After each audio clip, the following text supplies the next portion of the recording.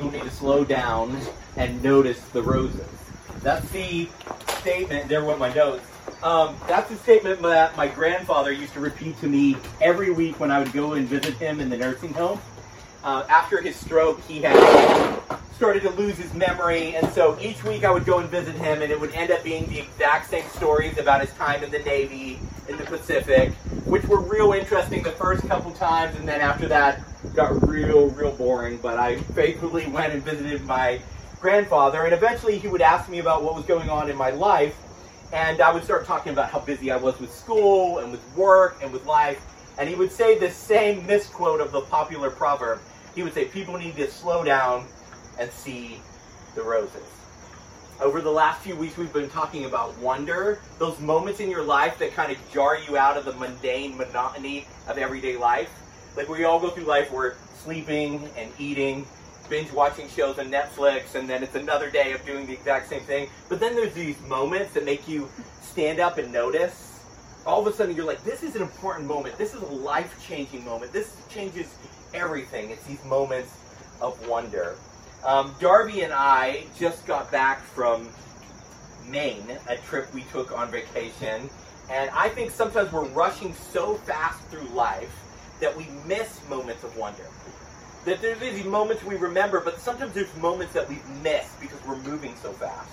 And as we were coming back from Maine, it was such a long drive. And I am such an annoying person to be in the car with on a long drive because I get bored after a while, and then I'm like, I got to pick on my wife or my dog or somebody to stay awake, stay interested. And as we were in the middle of the 12-hour drive back, I was like, I wish we had flown. I just wish we had flown. Flying is so much faster. You get there so quickly when you fly, but you know what? You miss a lot of stuff. When I fly, I don't notice some of the things that you see when you drive. We were driving along, and we went across this bridge, and we just happened to look over, and this eagle, bald eagle, swooped down out of the air into the water, caught a fish, and came up. I was like, wow, that was a pretty awesome moment. Like, I'm glad we saw that. But if I had been flying, I wouldn't have caught that. I would have been moving too fast to see it. Cars are slower than planes, but you still miss details flying by at 70, 75, 80, 85, 9, depending on how fast you go over the speed limit. You're still missing things. We stopped at a rest stop in Massachusetts to let our dog out and stretch his legs. And I was just walking along a grassy field, and I found this 4-leaf clover. If you've never seen a 4-leaf clover, you can come up and see it afterwards. But I'm like, if I had been rushing by in a car at 80 miles an hour, I would have missed this. And I think there's some things in our life that we miss because we're just moving so fast. We just rush by right past moments of wonder. Some of us are taking a plane through life, and we're just flying so high and so fast. We're rushing to a destination, and we're missing all the details that make life worth living. We're rushing past beauty at such breakneck speeds that we're missing it. And I think what I'm going to suggest today is that we're also missing God in the process too. Slow down, enjoy the details. The wonder is in the details. A long-term study published in Environmental Science and Technology in 2014 found that on average, people who move to greener areas, they don't live in cities like Philadelphia, but they move to greener areas, experience an immediate improvement in mental health and less mental distress. And they found that this was long-lasting. They continued the study up to 3 years after somebody moved, and their mental health just kept getting better and better as they spent time in greener areas. A study published in PNAS in 2015 found that participants who walked for 90 minutes a week through a green park exhibited brains at peace and dwelled less on the negative aspects of their life. These people also experienced decreased activity in the prefrontal cortex, which is an area of the brain where they usually register depression. A study published in 2018 in Environmental Research found that health benefits of spending time in green spaces included improved heart rate, improved blood pressure, reductions in cholesterol levels, improved sleep duration, also reductions in type 2 diabetes, cardiovascular disease, and overall mortality. People lived longer by spending more time outside in green areas. A 2014 study published in Experimental Aging Research found that short-term and long-term memory improved in both older adults, people between 64 and 80 in the study, and university-age students between 18 and 25. After a short exposure to photos of nature, both groups could remember more about their life. So somehow just showing you this picture of my trip to Maine somehow makes you a healthier person. Isn't that wild? Just even looking at a picture of nature helps your brain remember things better. And yet, despite all that, that's just known scientific fact, our world seems specifically designed to keep us busy and distracted, to keep us rushing from one activity to the next, to perpetuate a kind of hurried distress that distills down into every aspect of our life. It just spreads anxiety through our entire being. The modern world, with all of its conveniences and comforts, seems designed to disconnect us from nature, from outside, and I think ultimately to leave us untethered to the things that really matter, disconnected from both nature and, by extension, I think, God. When I was pastoring in Tennessee before I moved up here to start Horizon Community Church, a faithful family in the church in Tennessee, all their kids went to church except their oldest son, and so they started talking to me, and they were like, hey, could you go talk to our son and convince him to attend church with us? So I met up with him and chatted with him about games and movies and all the nerd stuff I loved and that he loved. And finally I was like, so this is what your parents want. This is why they sent me to talk to you. And what he said has haunted me. And his words continue to play over in my head. He says, on a Sunday, I go out and kayak in the nearby mountains. And when I kayak out in the mountains and it's still and quiet, I hear the whisper of God. But when I'm in a church service, that whisper is too hard to hear over the lights and the music, the production, and the bravado. Shouldn't I be where I can hear from God? And when he said that, I was like, who am I to say, you need to come back and attend this service, right? I think he was onto something. I think sometimes we talk so much in our services, we don't give God any space to speak. We build big, beautiful buildings to keep nature out, but I think that nature is trying to guide us into the presence of God. And when we slow down to wonder, our hearts get ready to hear the whisper of God. Like a patient teacher, I think nature walks us through the steps to notice the voice of God. Just for a minute, just close your eyes with me, okay? It's not going to be weird, but just listen to everything you hear. From the wind and the rustle of the leaves. There's just something about being in nature that can still you and prepare you to speak with God and to talk with God. John Muir, known as the father of the national parks, worked relentlessly to preserve massive sections of the U.S.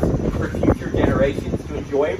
And he saw his mission, this is how he explained his mission, as saving the American soul from total surrender to materialism.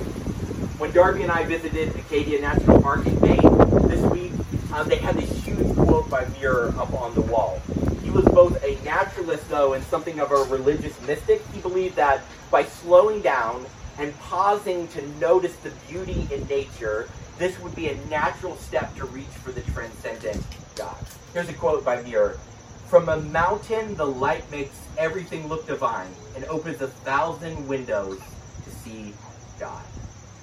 And this idea isn't a new idea. This isn't something like, oh, this sounds kind of flaky, Alex. You know, ancient Christians in the late 200s and 300s, they went out into the desert, known as the Desert Fathers and Mothers, and they would go out in the wilderness to pray and to live. And they believed that in the wilderness they could both hear from God better, they could focus on speaking to God better.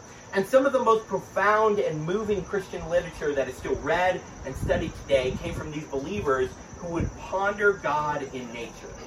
And the Bible itself supports this approach to knowing God. Look at Job's response to his friends in Job chapter 12. We're going to read verses 7 through 10. Ask the animals and they will teach you, or the birds in the sky and they will tell you.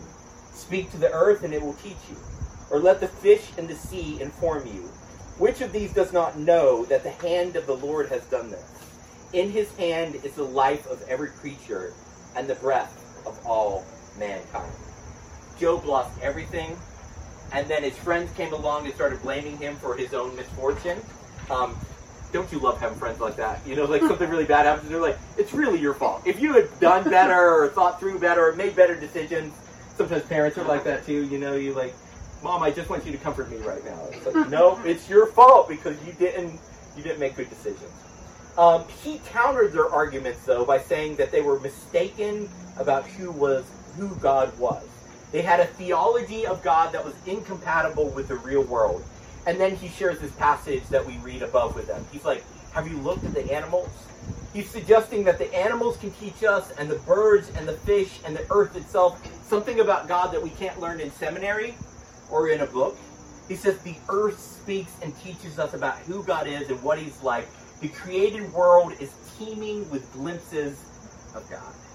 Nature wants to tell us a story about who God is and where we fit into his big, good story. In the classic Disney film, The Sword and the Stone, anybody see Sword and Stone? It's my favorite Disney film. Okay. Some of you need to go rent it because I love it. But Merlin in it teaches King Arthur, he's just a boy though named Arthur, lessons of wisdom by turning him into different animals. And by seeing the world through the eyes of animals, Arthur develops a new appreciation for life. He sees his former life in a new light and is able to reject the arrogance and the vulgarity of his culture. He's essentially be able to become someone who can be king. When was the last time you slowed down enough to learn from a chipmunk? I mean, that sounds ridiculous, right? But I was sitting up in Maine at our campsite, and these chipmunks are coming out of these holes underneath rocks and running around, scurrying around and going back in. I'm like, when was the last time I slowed down enough to even notice a chipmunk, let alone ponder what they teach me about who God is? Most of the time I'm rushing way too fast. I'm so interested in what's going to be, what the result is going to be, that I forget about the journey along the way. The earth speaks of the wonders of God, but only to those who slow down enough to see it, to listen, and to learn from it. Now, if all of this sounds a bit too mystical for you, consider what Jesus said in Luke chapter 12, verses 27 through 31. Jesus said to his followers, have you noticed how the wildflowers grow? When was the last time you noticed how the wildflowers grow? They do not labor or spin, yet I tell you, not even Solomon in all his splendor was dressed like one of these flowers. If that is how God clothes the flowers, the grass of the field, which is here today and tomorrow is cut down and thrown into someone's fire, how much more will he clothe you, you of little faith? Don't set your heart on what you will eat or drink. Do not worry about it, for the pagan world runs after such things. Your Father knows you need them. There's probably something in your life right now you need. Your Father knows you need it. He knows. He knows what you need. But seek his kingdom, and these things will be given to you as well. Now, Jesus seems to be presenting two options for the apprentices of the way that he lived and loved. He essentially says, slow down enough that you wonder at wildflowers, ordinary, everyday things that you normally walk past and don't notice, or the other result would be that your mind will worry instead. See, worry isn't a punishment for not slowing down, but it is a result of not slowing down. It's a result of running so fast we don't restore our soul with moments of beauty and wonder. What I find as a driven person, driven people usually drive over moments of wonder in their quest to get things done. But life is more than just, it's about more than just getting stuff done. Life is about who we are becoming.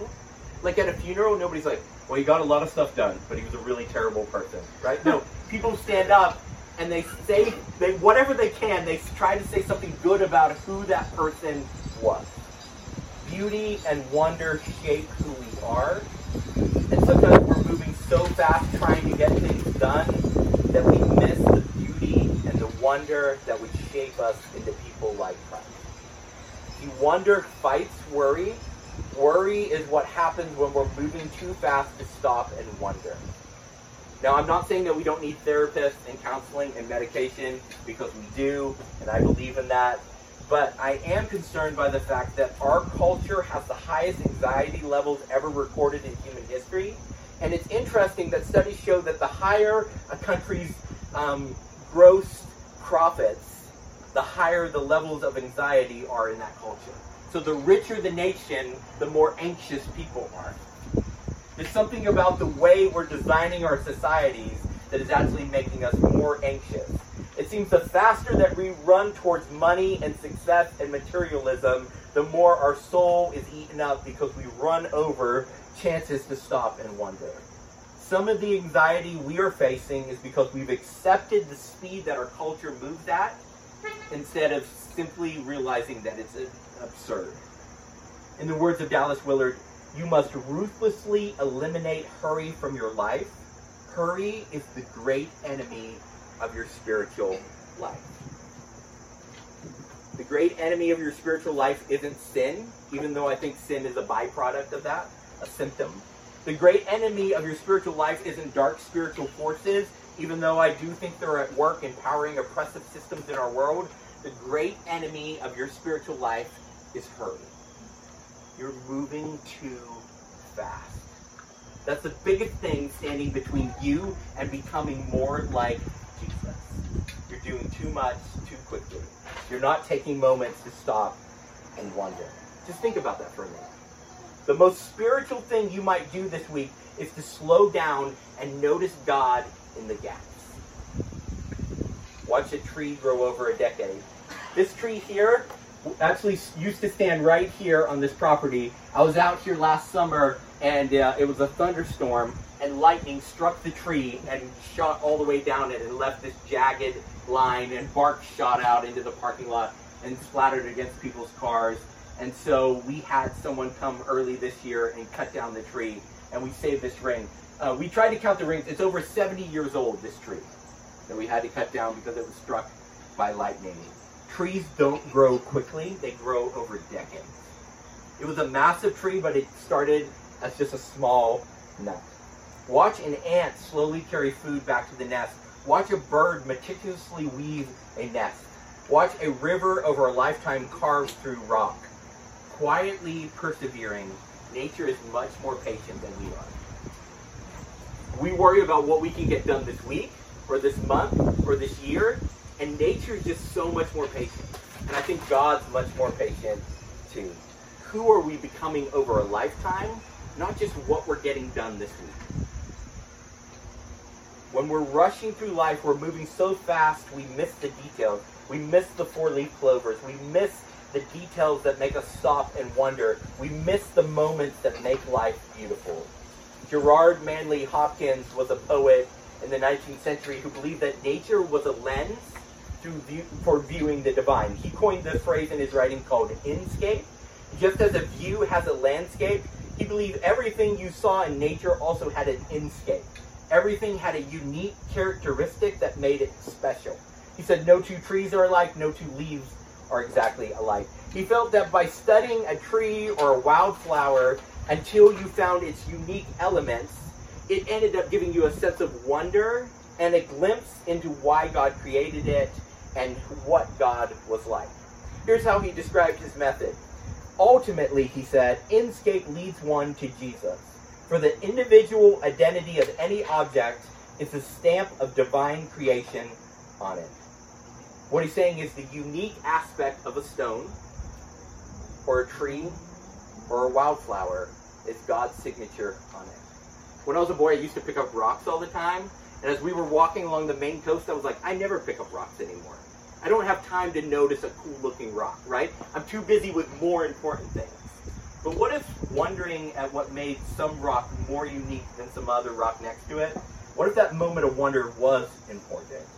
The things that make things important, things unique are God's signature on it. But God doesn't just put his signature on nature, he puts his signature on you. The things that make you unique, that's God's signature on you and on your life. Wonder is finding the poetry that God wrote into nature, the poetry he writes into your story. Slow down, eliminate hurry, and you'll notice that your life has a lot more wonder in it than you ever thought or imagined. Study the handiwork of God until you notice the unique details. It's good for your body and your soul. In the words of Job, question the earth and she'll answer you. Listen to the birds, and they will sing it. Visit the fish, they will dance it. Watch the animals, and they will teach you. They will teach you the wonder of who God is. When we slow down, we see the roses, and we realize God's closer than we ever thought. Lord Jesus, thank you for this reminder that I run way too fast.